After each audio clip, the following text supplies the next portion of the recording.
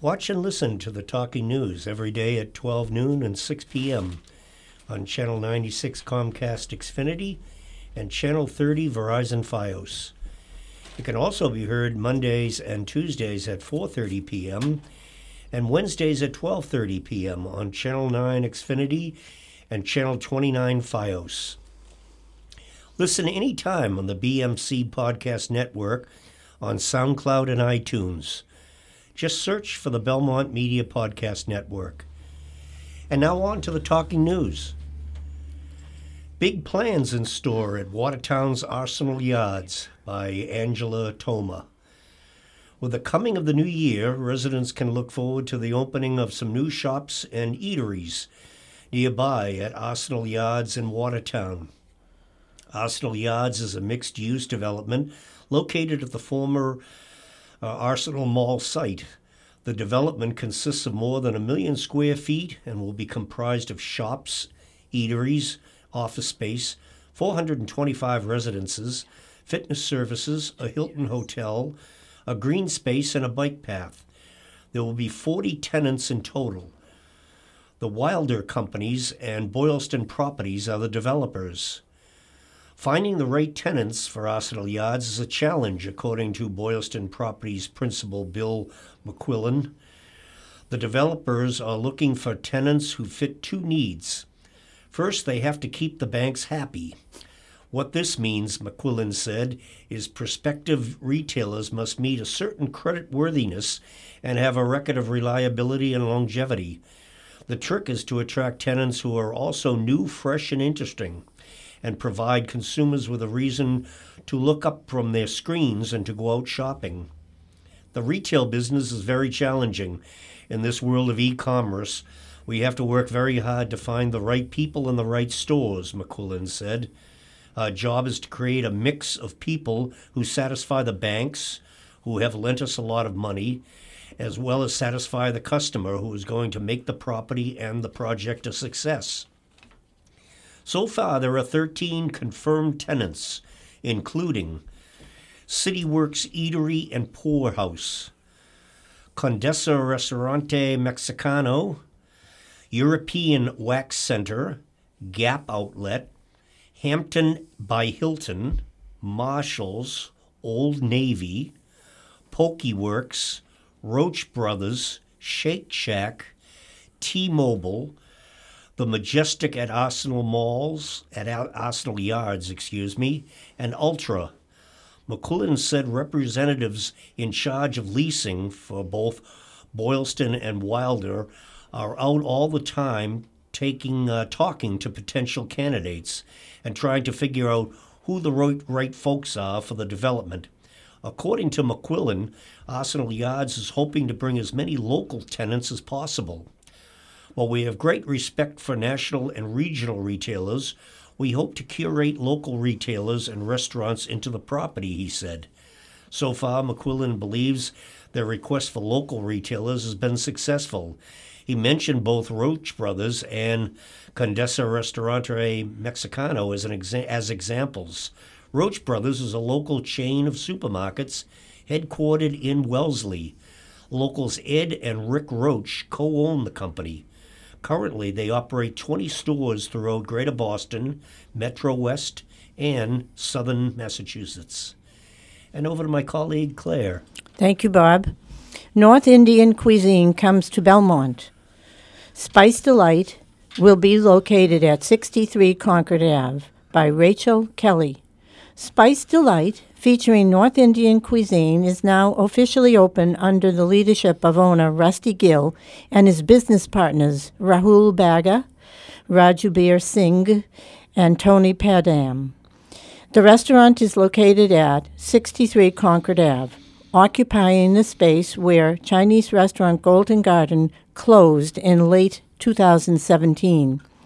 Spice Delight's menu, created by executive chef Singh, features items inspired by the cuisine of Punjab, where the men grew up. Baga said that North Indian dishes such as chicken tikka and kebabs are often based on meats and breads instead of rice and lentils. Gill said that the restaurant projects a simple elegance with its clean, modern style and traditional Indian instrumental music playing in the background. The food is going to be nice, of course, but there is a lot more to this experience than just the food, he said. He said that he hopes that the close relationship he has with his partners extends to the guests of the restaurant. I don't really run this like it's a business, but more like a family. That's what my approach to life in general is based on, he said. Gill first entered the food industry selling wholesale pizzas to New England schools after leaving his job pricing mutual funds at State Street in the early 1990s. He owned another restaurant, Zaika, Taste of India, in Medford until just last year when a Wegmans supermarket moved in, taking over the space. Padam, who was Gill's college roommate, said that he hopes to target Spice Delight's marketing strategies and social media posts to the interests of the people in and around Belmont to make guests feel personally connected to the restaurant. We want people in here to be looking less at their phones and instead to be having conversations with their families and also with the staff, he said. Padam said that the restaurant's management will be posting on Instagram, Facebook, and Twitter to engage with customers. Gill said that he wants the staff at Spice Delight to be authentically happy to promote a welcoming energy in the restaurant.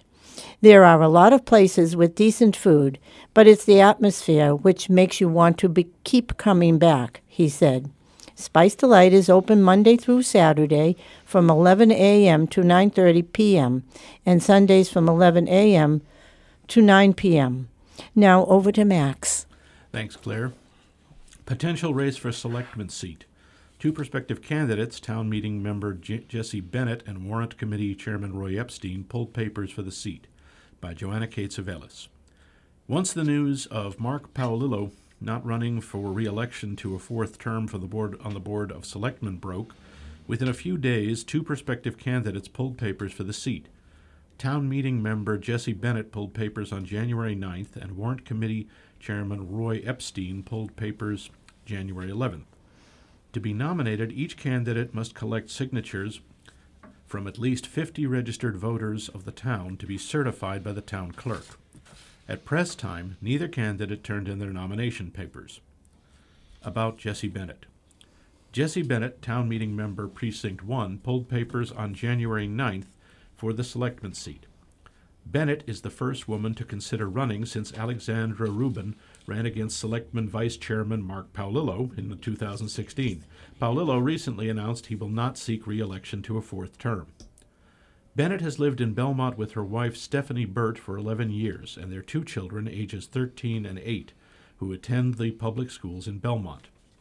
In addition to her experience with town meeting, she is a member of the high school traffic working group, Burbank PTA, Chenery PTO, part of the townwide Safe Routes to School group, a board member of the Foundation for Belmont Education and the Belmont After School Enrichment Collaborative, BASEC.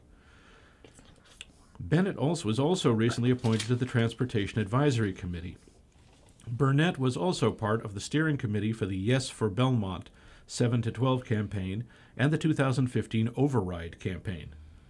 This is something I feel drawn to, said Bennett. When we were trying to hammer out thorny issues like trash issues and traffic problems, we need to be approaching it with intellectual curiosity and rigor and a readiness to engage. I hope that those are some of the qualities I'll bring to it if I'm chosen for the job.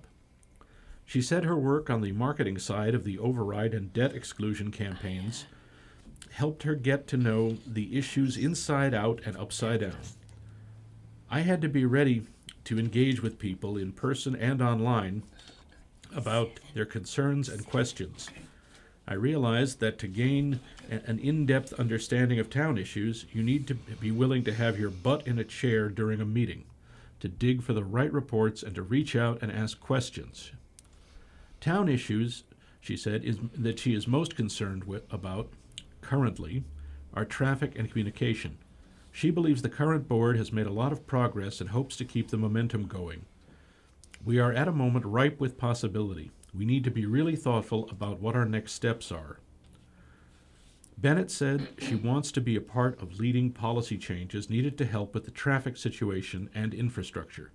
She also wants to be part of addressing other infrastructure issues in town that are so important and is very focused on the quality of life issues. Bennett said she grew up in a working-class family and understands how tight money can get. I want to make sure Belmont remains a community that's affordable for a wide swath of people and a place where people feel welcome and valued, she said. Her professional experience is in nonprofits. She was in the marketing department of Beacon Press for 6 years, and prior to that helped run a literary magazine and book festival in Minnesota. She currently freelances as a web designer and social media consultant. I try to approach everything with an open mind and rigor and dig in. I try to get under what gloss people are putting on an issue and try to see what's really going on, said Bennett. She considers herself a pragmatic progressive who knows how to talk to people, listen to people, and think for herself. I hope that serves me well. The reality is, I respect we all have different views. We all have to work together on the things that really matter, said Bennett. Over to you, Bob. Thank you, Max. Another candidate for the position, Roy Epstein. In addition to serving on the Warrant Committee since 2007, and as its chairman for the past 3 years, Epstein has been a town meeting member, Precinct 6, for more than 10 years. He also serves on the Public Works Police Department Building Committee, Community Path Project Committee, and Belmont Light Board Advisory Committee. His history of service to the town he has lived in for 24 years also includes being a member of the Major Capital Projects Working Group, Municipal Light Temporary Net Metering Working Group as the chairman, Town Administrator Search Committee, and Town Accounted Search Committee, and Belmont Light Substation Site Committee.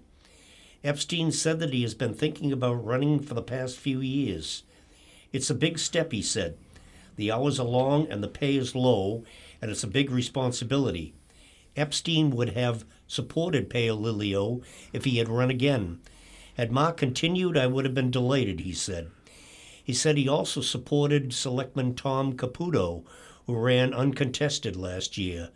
There's a long list of big questions that are on the horizon.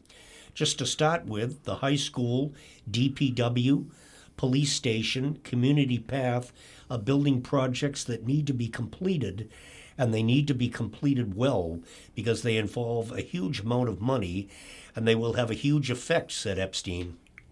In addition to these projects, he said there's a very long list ranging from school to capital projects to town budget and much more. I feel more than maybe almost anybody right now has been involved in so many of these areas that I thought it would be irresponsible not to at least try, said Epstein. He feels gratified by the support that he has received so far from people he has told about his decision to run.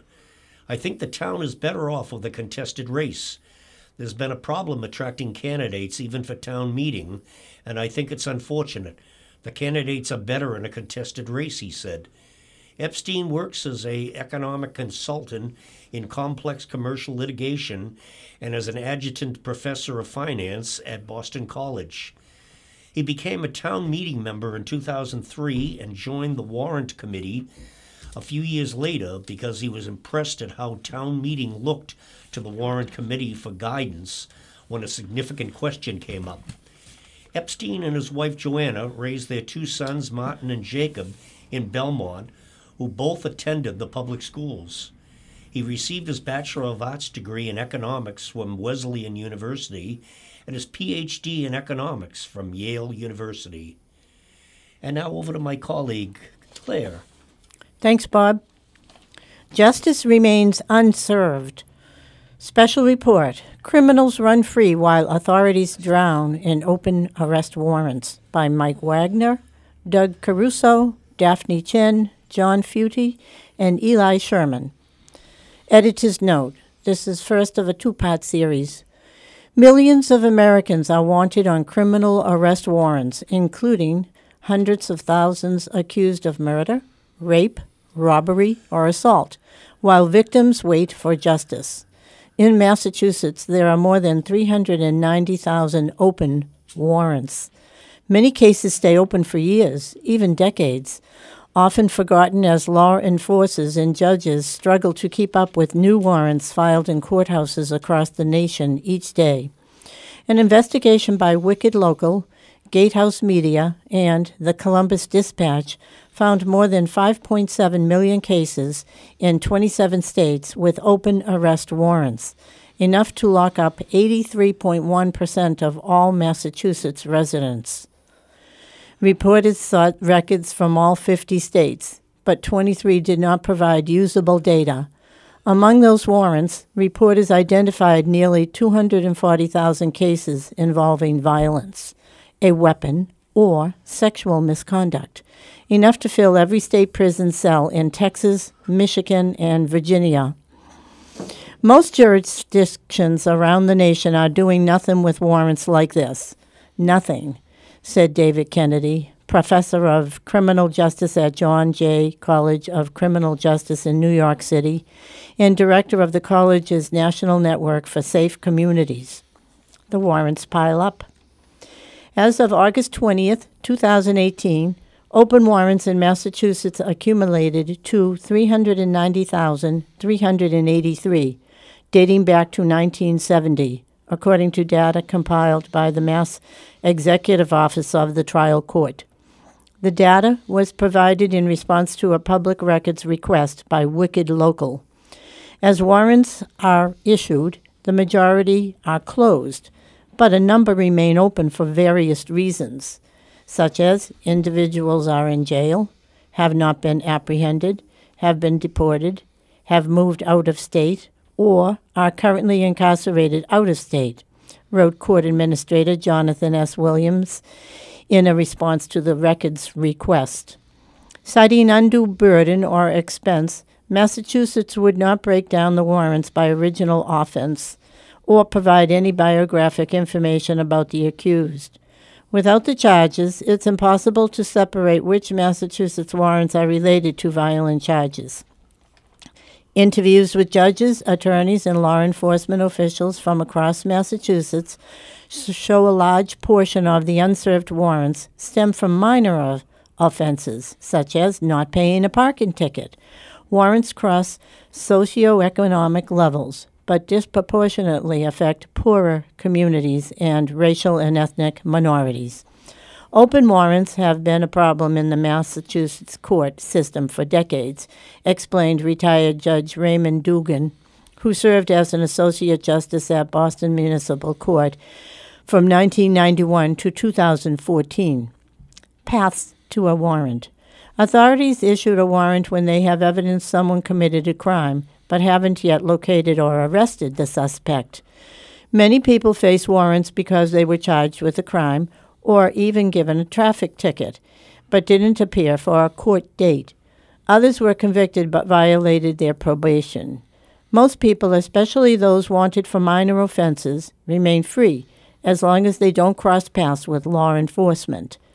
People are stunned when they're stopped for a traffic ticket and then taken into custody, said Peter Elikhan, a Massachusetts defense attorney. If you're arrested on a Friday evening and court doesn't open till Monday, you could be sitting in lockup for 3 days. Overall, records collected by Gatehouse Media showed one case with an open arrest warrant for every 32 people in the state, providing data. In Massachusetts, the number totaled about one warrant for every 17 people. Now here's Max. Thank you, Claire. Continuing with the same story. Waiting for justice. Police since August 2017 have been looking for Cornell Bell, suspected of killing Michelle Clark of Weymouth. The 33-year-old mother who had dated Bell in the past shared a son with Andley Cribb, who was hopeful an arrest would be made. "I'm not giving up," he said. "I'm hopeful something will come up and justice will be served, but I honestly don't think that will happen. It just doesn't seem like much is happening." Bell was wanted on outstanding warrants for other violent crimes at the time he is suspected to have killed Clark. The search continues, but Cribb says it feels to him like the effort to find Bell has deteriorated. Those responsible for serving warrants in Massachusetts law enforcement agencies often are drowning in other duties, taking time away from tracking down offenders, and new cases with fresher leads come into police departments every day. Law enforcement agencies say they try to prioritize cases, but it's easy for some to fall through the cracks if warrants aren't served in the first few days or weeks. When judges issue bench warrants for probation violators or for those who failed to appear in court, police often don't know about it. Judges are buried under their own caseloads and rarely have time to pick up the phone to call detectives on individual cases. Judges may have 100 cases called in the course of a day, Dugan said. It's very unlikely that judges sitting in sessions day after day are going to remember all the stuff that comes up. And while many open warrants are related to nonviolent offenses, serving warrants can be dangerous. In 2017, Braintree police officer Donald Delaney was wounded trying to serve a restraining order to a Boston man who had an active warrant for domestic assault and battery, kidnapping, and threatening to commit a crime. Delaney lived. A year later, Yarmouth police officer Sean Gannon, a 32-year-old K-9 officer, was killed trying to serve a warrant in Barnstable.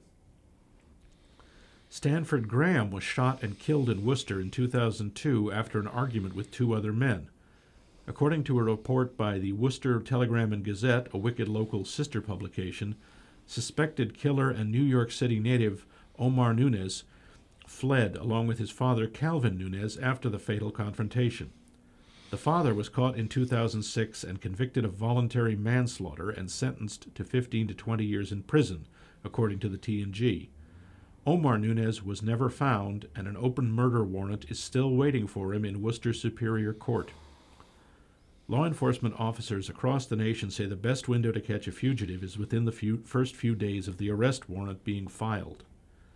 Judges, police, lawyers, and reformers use words like flood and fire hose to describe the torrent of warrants.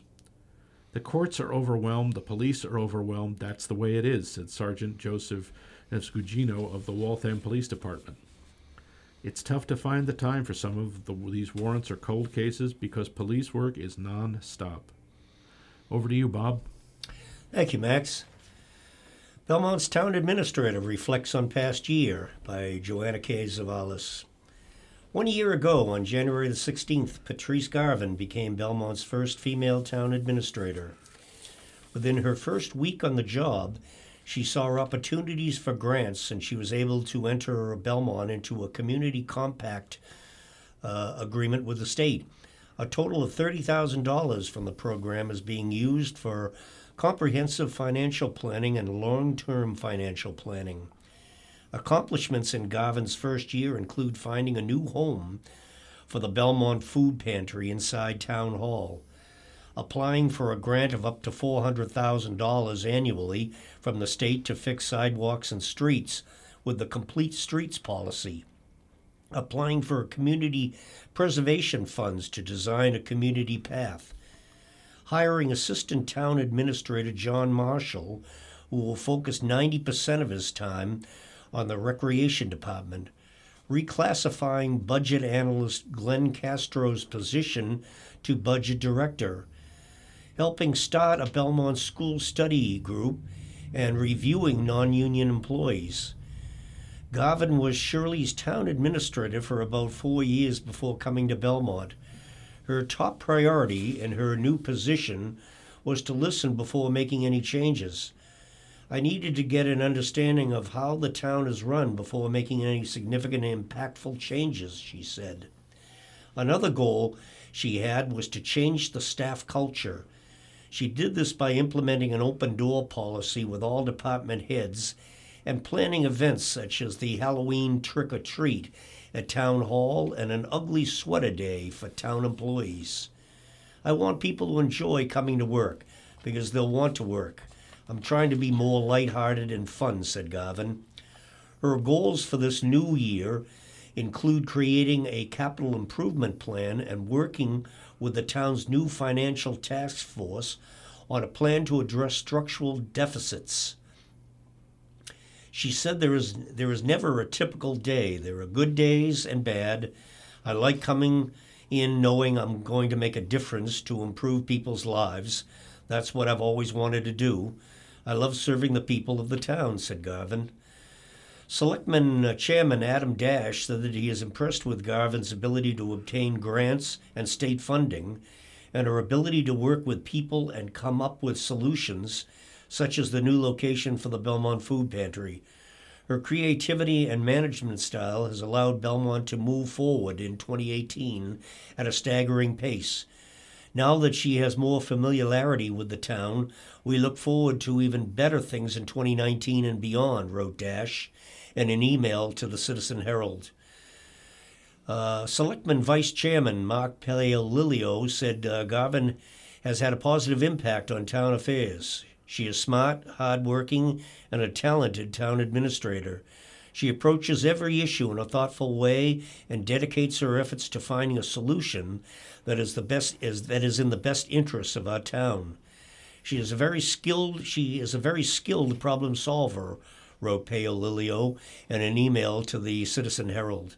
Selectman Tom Caputo said Garvin has been a wonderful addition to the team at Town Hall. She's very effective at moving the town's priorities forward and has shown a real skill at identifying creative solutions to complex problems.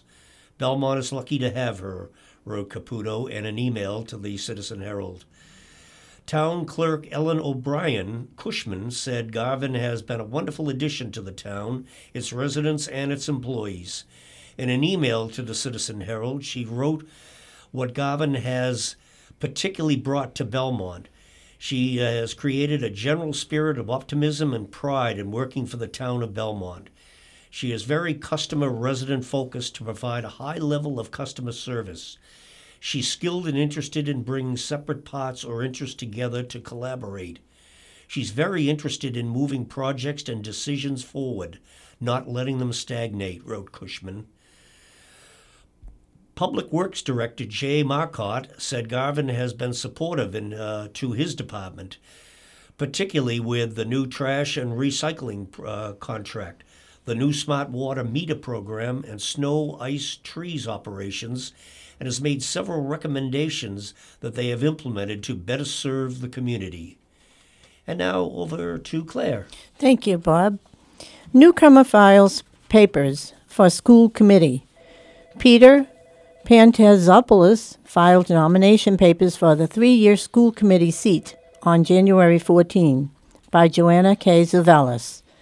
Peter Pantazopoulos filed nomination papers for the 3-year school committee seat on January 14. Pantazopoulos has lived in Belmont for 18 years with his wife, Olga. They have a 5-year-old son, Elias, at Wellington Elementary School, and a 1-year-old son, Evan. There will be 2 3-year and 1 1-year school committee positions on the town election ballot April 2nd. Incumbents Andrea Prestwich and Jill Norton have pulled papers. Prestwich said she plans to run for one of the 3-year seats. Norton, who was appointed to the school committee to fill the seat vacated by Tom Caputo, who won the selectman's seat last year, said she is unsure what seat she will run for. Pantazopoulos currently works as a global portfolio manager for Apps Associates. He said he has been thinking about running for 2 years and believes his finance background would benefit the school committee. A lot of people have asked me since I have a finance background to run for school committee, he said. He frequently attends school committee meetings as a spectator. He said his work experience would allow him to feel comfortable challenging budget line items, that he has the expertise needed to evaluate actual spending and budget forecasts. You need someone who is confident and has that knowledge and is fiscally responsible. I think that's what I can bring, he said. Pantazopoulos said he is concerned about access to after-school care in Belmont. He wants all Belmont parents to have access and not have to rely on winning a lottery. He also said he believes there is the potential to create a revenue stream for Belmont by managing its own aftercare program. Pantanzopoulos said he voted in favor of the grade 7 to 12 school because he knows it will help solve the space issues as long as the older students are kept separate from the younger students. However, he is concerned about the open campus policy, safety and security for students in the new building, as well as safety of students walking and biking to the new school. Now, here we go to Bob. Along with my colleagues, Claire and Max, we thank you for listening to the Talking News and hope you've enjoyed the show. We will return next week for another edition of local news happenings around Belmont.